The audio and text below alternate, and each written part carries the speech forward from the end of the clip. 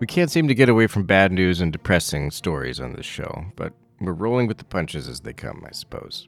Last week, we remembered Alexei Navalny, whose sudden death in prison after more than 1,000 days behind bars is one of Russia's most terrible domestic events in recent memory. This week, to mark the second anniversary of Russia's invasion of Ukraine and Moscow's brutal, ongoing war to seize more territory, I spoke to the author of a book about how Russia's war came to Ukraine. So let's hear from journalist Christopher Miller about his book, The War Came to Us, Life and Death in Ukraine. Welcome to the Naked Pravda.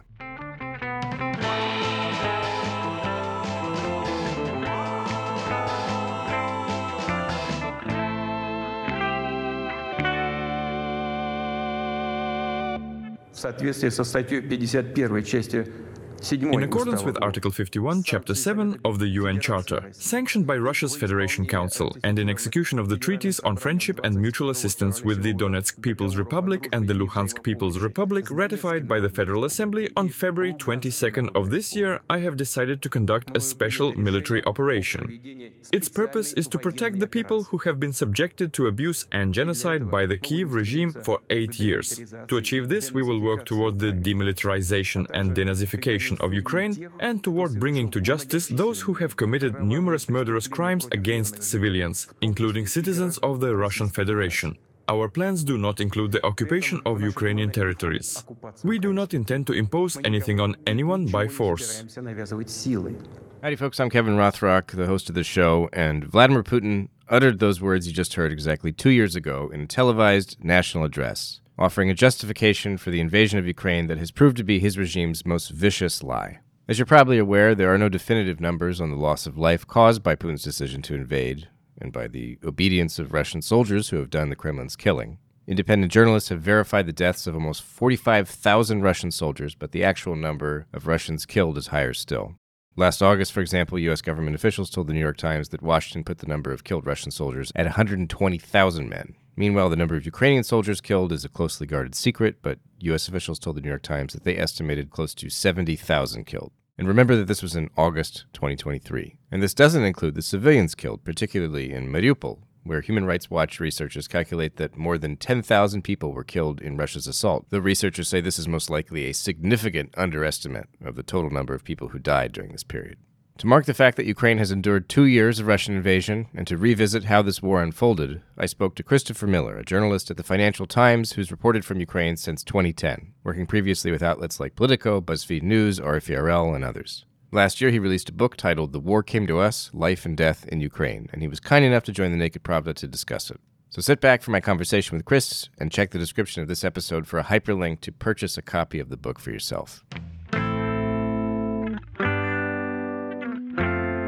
How did you decide which moments, which anecdotes to include in this book? Like, is there a guiding principle here, or did you have different reasons for different stories? What's the logic here? There was a broad guiding principle at first when Bloomsbury, my publisher, first approached me about the book in January of 2022. So even before the full-scale invasion, the publisher had reached out to me and said, been asking around about potential authors for a Ukraine book that we want. Everybody's talking about Ukraine. There might be this invasion. And several people have mentioned your name. You know, do you have an idea? Do you want to write a book? And I said, I've always wanted to. I have a broad idea. What I told them is that, I've read a lot of Ukraine books that are more academic in nature, or Ukrainian history books, right? Things written by Anne Applebaum, Tim Snyder, who else? Sergei Plokhy, of course. What I thought was missing from the sort of canon of Ukraine books was something that was more narrative-driven and something by a journalist. The things that I like reading as a correspondent, as a foreign correspondent, are books by journalists who have been, deeply embedded in a place, a culture, a war. Books like Rivertown, which was written by Peter Hessler about his time in China. He was actually also a Peace Corps volunteer like myself. That had a big impression on me when I was in Ukraine more than a decade ago. Books like The Forever War by Dexter Filkins. These are writers, journalists who had spent a significant amount of time in a place, were deeply involved in covering events or culture in these places. So broadly speaking, I wanted to write a book like that had a narrative, that had several characters that you meet, that you follow throughout the book, but that also covers major events that are shaping these people, shaping their country. And then what I told the publisher, and what I had, thought about in writing this book also, was that I have an interesting story, I think, to tell, and how I got to Ukraine, how I came to know the place and Ukrainians and the people here, and how I came to be a foreign correspondent. And I thought that might be a good vehicle to tell the story of all of these major events in Ukraine's modern history, and how the country and its people have been shaped during revolution, annexation, war, 2 invasions. And so I took that to the publisher and said, why don't we cover more than what is happening right now? There are going to be a lot of books about what is happening if Russia does invade. And again, we were talking about this just before the full-scale invasion, so we weren't exactly sure what was going to happen yet. And they liked the idea. And then I said, okay, now I've got to go back to work. And the invasion happened. So I think some weeks went by, and it was probably late March when we finally agreed on a book deal and ironed out the details, those being that it would not only cover the current events and what I was reporting on as a correspondent reporting on the full-scale invasion, but how we got to that point. And they thought that was a good idea because they agreed that there would be a lot of books about what was happening. This is the first major invasion and land war in Europe in decades. No doubt there would be many books coming out about what was happening, but none of them would be written from, I suppose you could say, the perspective of someone who was here well before it began. So that's how I decided what the book would be about. Then, I guess to answer your question with a little bit more specificity, it was down to, okay, who do I include in terms of characters? Which events are the most important events that help tell this story? And, really, I started very narrow. I zoomed into where it all began for me, which I thought would actually be a good place to start. Pre-revolution, pre-war, in little Bakhmut, still called Artyomovsk, its Soviet name, back in 2010 when I arrived in the country. And I thought me arriving in the country would sort of be a way of kind of planting the reader there with me. Like, let's start from the beginning, right? So I really did just sit down and say, okay, I'm going to try to write this chronologically and write in the most important events, keep out those things that I don't think are necessary, or write in everything and then later cut. I think I kept in a lot more than I cut, but ultimately kept in quite a lot in order to show the change and the progress that I think has occurred. There are the obvious events that will stand out to you and to readers: the Maidan Revolution, the annexation of Crimea, the beginning of the covert invasion and war in 2014 in the Donbass, and then the major events that I think transformed that from this attempt at destabilization into a war. The Battle of Donetsk Airport, I think, really signaling that change. And then, of course, the downing of MH17. Chris is referring here to what is known as the First Battle of Donetsk Airport, which took place in late May 2014 between the so-called Donetsk People's Republic and Ukrainian government forces. The airport was destroyed in this battle and another round of fighting in September 2014, and it's been controlled by pro-Russian forces since 2015. The airport was built in the 1940s and remodeled ahead of the Euro 2012 soccer tournament. In 2013, during its last full year of operation, it handled more than 1 million passengers. Chris also mentioned Malaysia Airlines Flight 17, the passenger flight that departed from Amsterdam and was shot down by Russian-controlled forces on July 17, 2014, while flying over eastern Ukraine. All 283 passengers and 15 crew members were killed. On November 17, 2022, following a trial in absentia in the Netherlands, 2 Russians and a Ukrainian separatist were found guilty of murdering all 298 people on board the plane.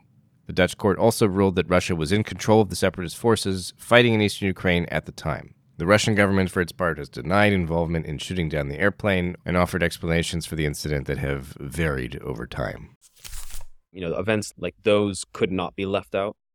What was left out, and was a decision that I made together with my publisher, was the large span of time between mid 2015 and let's say 2019. That being because the war at that moment was predominantly a simmer with a few flare-ups here and there, but the front line was frozen. Not many people were paying attention to Ukraine because, events had really cooled and the world's gaze was elsewhere. Even I left for a period of time here and there to go cover other events. That's not to say it wasn't an important period of time. There were a lot of reforms made in Ukraine, major steps toward its advance toward European integration and hopefully here soon-ish, EU membership.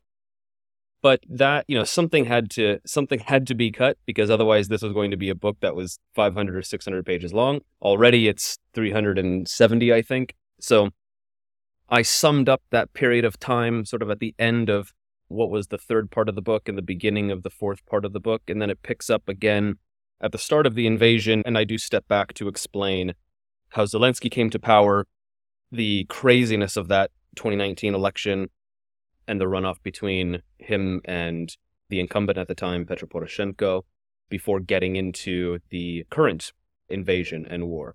You said before that, you had to kind of hone in on the beginning, and you ended up with your own beginning in these events.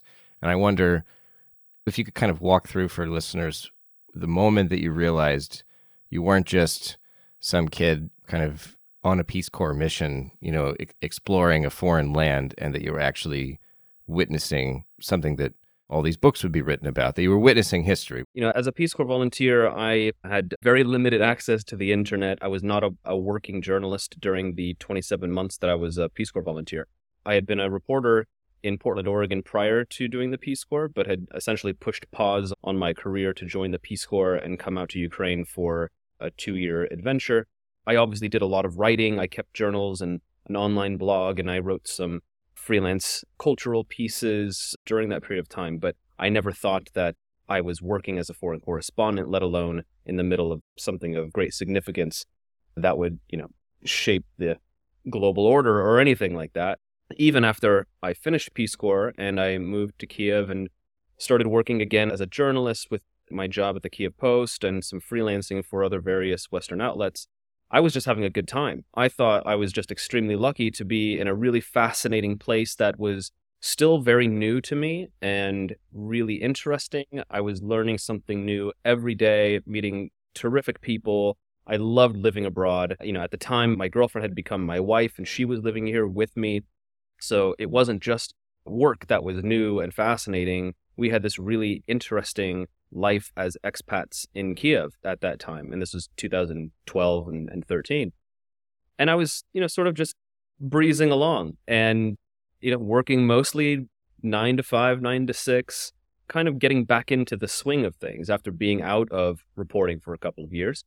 Then in autumn of 2013, things, took a turn. And that's when the Maidan protests happened. And even after the first attack on the Maidan, it still wasn't clear that this would transform into anything resembling a revolution. The protests were small, hundreds, maybe several thousands at first. I remember, and I think I mentioned it in the book, writing a story with my colleague Oksana Gritsenko at the Kiev Post after a couple of weeks of protests and them fizzling out and sort of posing the question in the article, what is this dying street movement going to do now that it looks like it's going to have to move off the streets? How is it going to apply pressure on Yanukovych? And then, more violence happened. The protests grew. I think it was early December when suddenly there were hundreds of thousands of people on the street. And I was one of the only Western journalists in Kiev covering this. And at the time, if you remember, that was around the time of the Sochi Olympics. And all of the correspondents who were Moscow-based, or many of them who were London-based with experience in Russia or Eastern Europe, had all gone to Sochi to write about the run-up to the Olympics and Russian repressions, and they were keeping an eye on Ukraine, but sort of writing the story from either Sochi or having their London news desk do the coverage. So I started fielding requests from editors to help freelance for their newspapers. And that's when I first really, I think, began to think, okay, this is a big deal. I'm now writing for major news outlets. got to put on my serious newsman cap now and do the real work. And I think certainly by the end of January, after the first series of deaths on the Maidan, I had started to realize that this was a major event, if not globally, then certainly in Europe. That feeling only intensified when 70 plus people were killed on February 18th, 19th, 20th. More than 10 years ago now, one evening in late November 2013, students, activists, and journalists began to gather in the center of Kyiv. They took to the streets after the Ukrainian government decided to suspend preparations for signing a political association and free trade agreement with the European Union. The scope of the protest gradually widened, with calls for the resignation of the president and the prime minister. A large, barricaded protest camp occupied Independence Square, or Maidan Square, in central Kyiv, throughout what would become known as the Revolution of Dignity, or the Maidan Revolution. In January and February 2014, clashes between protesters and riot police resulted in the deaths of more than 100 protesters and more than a dozen police officers. The revolution culminated in the ousting of President Viktor Yanukovych, the return to Ukraine's 2004 constitution, and the outbreak of the 2014 war with Russia, when Moscow annexed Crimea and propped up two separatist proxy states in eastern Ukraine. But I think I was also still young and naive enough at that point to not really grasp the magnitude of what was happening. And I say naive almost in a good way, because had I, been fearful of what was happening on the square with all these people dying around me and feeling less invincible than I sort of felt as a 20-something reporter, I might not have been there. Is the nature of the reporting you do or have done in Ukraine, is it sort of a young man, young person's game? It helps. It helps to be, able to run around and duck and dive, sure, and be agile and. But is it mostly is it like 20-something, early 30-something childless people, or are there many middle-aged parents out there? I think it runs the gamut. Now, I would say at that moment, a lot of the people who were on the Maidan covering this story, I would say at that time I was in my late 20s. Most of us, I think, were late 20s, early 30s. A lot of the names who still are on this beat alongside me, the Sean Walkers, the Max Seddons of the world, the Andrew Roths, who else? Dan Pelashuk, we were all roughly the same age, give or take a couple of years. So, we were, late 20s, early 30s, I would say still, on the younger side and earlier in our careers. But there were seasoned, more veteran correspondents coming in because this had become a big story. So now, at that point, when people were dying in the streets, papers were sending their big shots. The TV networks were sending their big shots, right?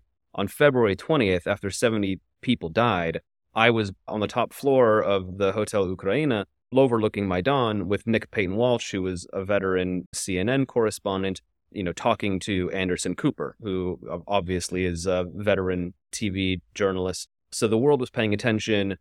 Very senior, experienced correspondents were either here or covering the story from wherever their respective offices were. I think it really hit home in two other moments. I think arriving in Crimea was startling because it wasn't protesters and police that I ran into when I arrived. The first people I saw were soldiers, and very clearly Russian soldiers. Regardless of them being unmarked, it was very clear the way they carried themselves, how they were dressed, the presses in their uniform, the weapons that they had, that these were Russian soldiers. And that was terrifying because we didn't know what was going to happen. And coming from a place where violence had just broken out in the way that it did, seeing people with high-powered rifles was a bit terrifying. And then, of course, it was a face-off between two militaries. I was out at the Belbek Air Base. What's the other one? Outside of Simferopol. Privolna, I think, was another one where there was a pretty intense standoff between Ukrainian soldiers and Russian soldiers. I would say that Crimea marked an escalation, but it did surprise all of us in the end when Russia managed to forcibly annex this place almost without firing a shot. There was still blood and death, and there were horrific kidnappings of Crimean Tatars, for example, but it was not a war yet. The real moment for me when I think, I realized the seriousness of the situation was May 26th, 2014, the fighting at Donetsk airport, and getting caught up in that fighting, very, again, naively running into the heart of the battle, thinking, I need to be as close as possible to report on this, to witness this, and then finding myself almost unable to get out safely, and then seeing the bodies stacked up the next day in the Donetsk morgue. That really brought it home for me. And I think from there, I've tried not to take anything for granted, and I think I'm much less naive now. I think I've seen quite a lot since then. Things even much worse than those early days in 2014 now. And I know how fortunate I am to have the job that I now have and to do what I'm doing, and I know what's at stake. I'm under no illusion now that this is just some kind of job filled with excitement and adrenaline and whatnot. I'm also older. I'm not as young as I was when I began doing this, and I'm now just 10 days away from turning 40. Just to refresh your memory, Putin signed legislation formalizing Russia's annexation of the Crimean Peninsula on March 18, 2014. This move followed several weeks during which so-called little green men, or polite people, Russian troops without formal insignia, flooded Crimea and seized control before staging a referendum on joining the Russian Federation. To this day, nearly a decade later, only 8 countries have recognized Russian sovereignty over Crimea: Afghanistan, Cuba, North Korea, Kyrgyzstan, Nicaragua, Sudan, Syria, and Zimbabwe.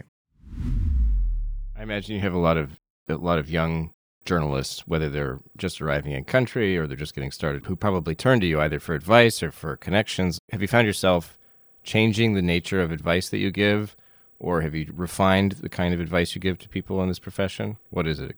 Yeah.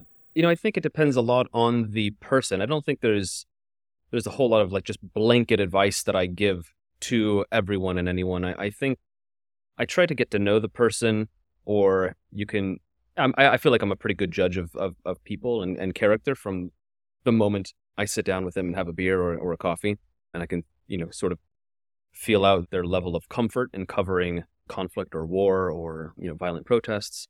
So the advice I would give would probably vary person to person. Generally, the advice that I have given and would give still to younger students who might be at journalism school or looking to become a foreign correspondent is go there. Wherever you're interested in being, whatever you're interested in covering, if it's Eastern Europe, as it was for me, even though it wasn't my decision to begin with, but I ended up here.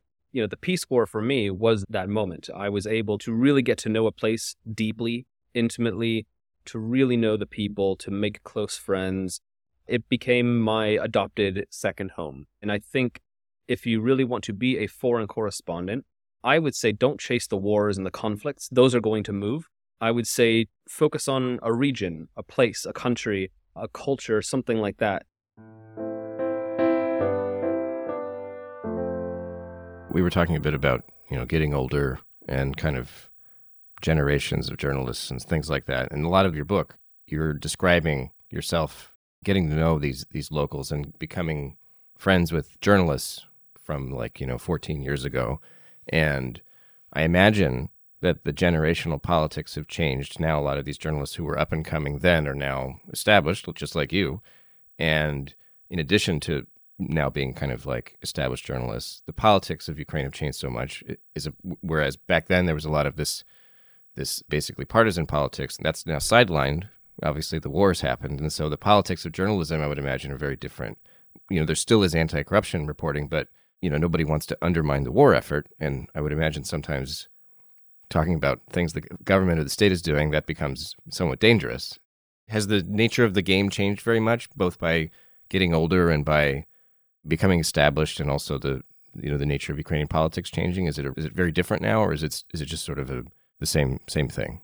Well, I think it might be. It's different for those of us who are foreigners reporting on this, and those who are Ukrainians. Certainly, on the Ukrainian side, my Ukrainian journalist friends, I think, have done their job as they would normally do, but their focus has been more war-oriented, which means not necessarily critical of the state or their own military. They are focused on what Russia is doing to their country, and rightfully so, I think. That said, I think that generally a lot of the major television programs, a lot of the general assignment reporters, are practicing some very serious self-censorship. They are choosing to not criticize their government, criticize the military, or write critically about anything having to do with their side in this war, as not to undermine the war effort and as not to drive a wedge between, various parts of society. It's unity that has held this country together through revolution, through the first Russian invasion and war, and now this full-scale invasion. And so I understand that. There are also things that have happened that are out of their power. President Zelensky has rolled back some press freedoms, and it is now criminal to take certain photos and videos of things. For example, to photograph or shoot video of the air defense while it's working here is a big no-no, right? And I get why. There are security reasons for doing that. Also, there's the National Telemarathon, that has been going now for 2 years. This is the Zelensky-ordered conglomerate of various television news outlets that are all now broadcasting one broadcast. They each get to provide certain hours of content, but it's all very patriotic, completely uncritical of the situation, and focused predominantly on Russia's war, its war crimes, what Ukraine is doing it's well. Literally the same broadcast on different channels. Mm-hmm. Yep. It's like you tune like channel 5, channel 7. This is the same thing. Correct. Yeah. The only ones that are not included are Poroshenko's channels, because there still remains this pretty serious beef between Poroshenko and Zelensky. So Poroshenko's channels were not invited to be a part of this. So his do their own independent reporting. And you might flick on the TV and there could be something that's relatively critical of Zelensky on his Channel 5 or this other outlet called Priami, but it's still softer than it was before. As for foreign correspondents, I think for us, it's a matter of priorities. You can look at my catalog of stories and it's predominantly, looking at the challenges that Ukraine faces, the war crimes of Russia. There's a lot of analysis. I wouldn't say it's criticism in a negative sense. It's mostly constructive type criticism and analysis and commentary from people who I think all want Ukraine to win and understand that this is a war that is predominantly one of good versus evil, the evil being Russia. And so that tends to be the focus of most of our reporting. Right now the big stories are Ukraine's struggles on the battlefield as it waits to see what the U.S. is going to do in terms of, whether Congress is going to get its act together and pass this crucial $60 billion military assistance bill. The Ukrainians are having to ration their artillery. We're hearing now that there are some units that don't even have artillery shells to fire at the moment. The Russians, meanwhile, are adapting. They're bigger. They've got deeper stocks. They're getting help from the North Koreans. They're getting help from Iran. So we're reporting on all of that. And I think that's both urgent and at times it can be critical. I would say, some of the things that we are writing now were not stories that we could have written 2 years ago because there just wasn't a whole lot of, I think, criticism early on in the invasion to be written about when it came to Kiev and when it came to Zelensky. I think the things that happened very early on, the Ukrainian response, Zelensky's response, were incredible and incredibly brave. Now we see more criticism when it comes to him and his personnel decisions.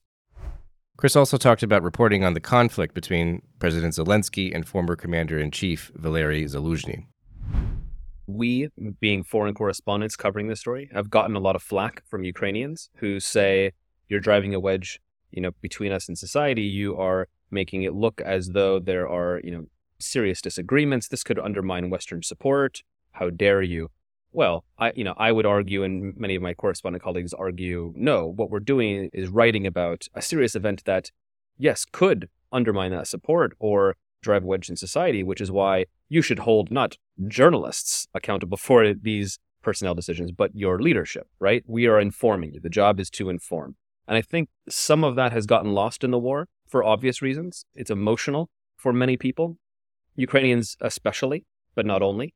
They've lost a lot of people, family, homes, entire cities have been razed to the ground. There's nobody here who hasn't been personally impacted by Russia's war. So I get that response. That's only natural. But I think the tide has changed a little bit, and I think people in Ukraine are now a little bit more willing to speak their mind, to speak out about what their president is doing or has done. It's more common now for me to hear from friends and acquaintances that they aren't terribly happy about how little preparation was done by Zelensky ahead of the invasion. They wish they would have been better prepared. He was largely downplaying the invasion in the weeks beforehand, they say, and I saw that as well being here. Those are just examples of, I think, how the coverage has evolved, what it's like now, how people are viewing it. It does differ, I think, between, foreign correspondents and Ukrainians. But to Ukrainian journalists' credit, if you look at Envy, Novaya Vremya, or an investigative unit called Bigos.Info, or Ukrainska Pravda, these are all the larger independent news outlets in the country. Also, the Ukrainian service of Radio Free Europe, Radio Liberty, Radio Svoboda. They have teams that are still doing their job as they did before February of 2022, investigating corruption, exposing it. We've seen the resignation of the defense minister, several people within the defense ministry. A bit of context here. In early 2023, several high-ranking officials in the Ukrainian government stepped down amid corruption scandals, including deputies under Defense Minister Oleksiy Reznikov. In September 2023, President Zelensky also dismissed Reznikov, stating that he believes the ministry needs new approaches and other formats of interaction with both the military and society as a whole. Reznikov was very publicly associated with Ukrainian negotiations with the West for arms supplies, and journalists have linked his ouster to abuses of power within his department, though Reznikov himself isn't considered to be involved directly in this corruption. And that was not because of the work of foreign correspondents. That was because of the work of Ukrainian journalists. So it's not just propaganda.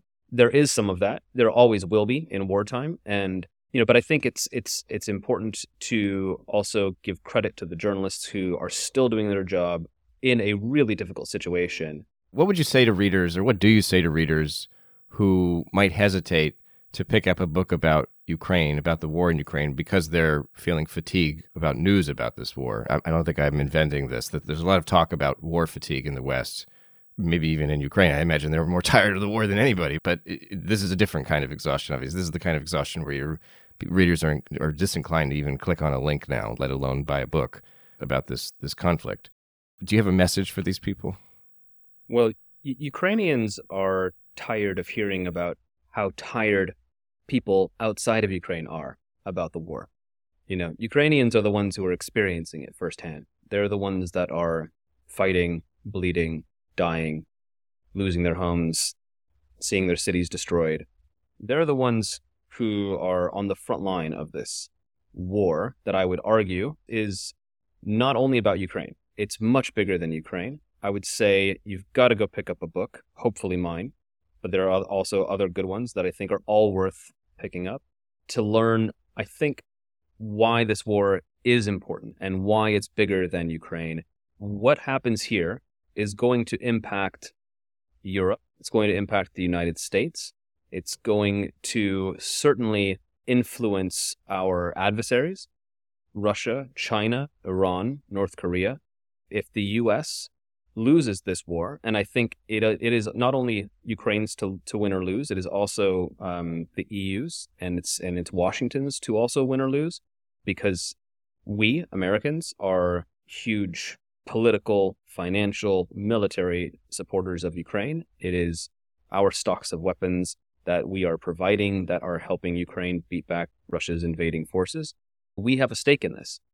If we back down, if Congress does not pass this critical bill, that's going to embolden China. It's going to embolden Iran, North Korea. There's a lot of talk about Taiwan and what China might do vis-a-vis Taiwan in the future. Well, I can tell you that, the people I talk to in Washington, in Brussels, in European capitals say they're watching Ukraine. They're watching our response. If we are unable to help Ukraine, nobody is going to think that we're going to be able to stop China if it decides to take a stab at Taiwan, or Russia if it wants to, in the future, after building up its army again. It's got its economy on a war footing. It's producing missiles and drones. It's adapting right now. If it wants to go beyond Ukraine, say, attack Moldova, they're going to feel emboldened. They're going to feel that our sanctions weren't strong enough. we didn't provide enough to Ukraine. Why would we provide enough for Moldova to properly defend itself, right?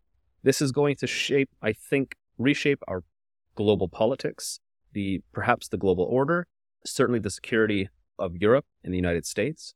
There is this axis of authoritarians and despots that is, I think, feeling rather strong right now and emboldened by the division in the United States, the debate over whether or not we should provide assistance to Ukraine. Certainly, a Donald Trump presidency would embolden them further, and a lot of them are looking on, just salivating, thinking that their guy is going to get back into office. And don't be fooled. Trump is viewed by Vladimir Putin, by Xi, by others in the world as an ally, if not a direct ally with whom they can, shake hands and call a friend, then certainly somebody who is going to cause chaos and disorder, which would ultimately benefit them. So I would say, look, pick up my book, pick up other books on Ukraine, because I think there are powerful stories in them. Stories of people doing remarkable, incredible things for their country. I think that's relatable. I think to Americans, Ukraine is fighting for democracy, for freedom, independence, all of the things that we say we are all for. These are American values. And also because this is something that is bigger than Ukraine. It's about us as well, and we will all be better off if we're all better informed.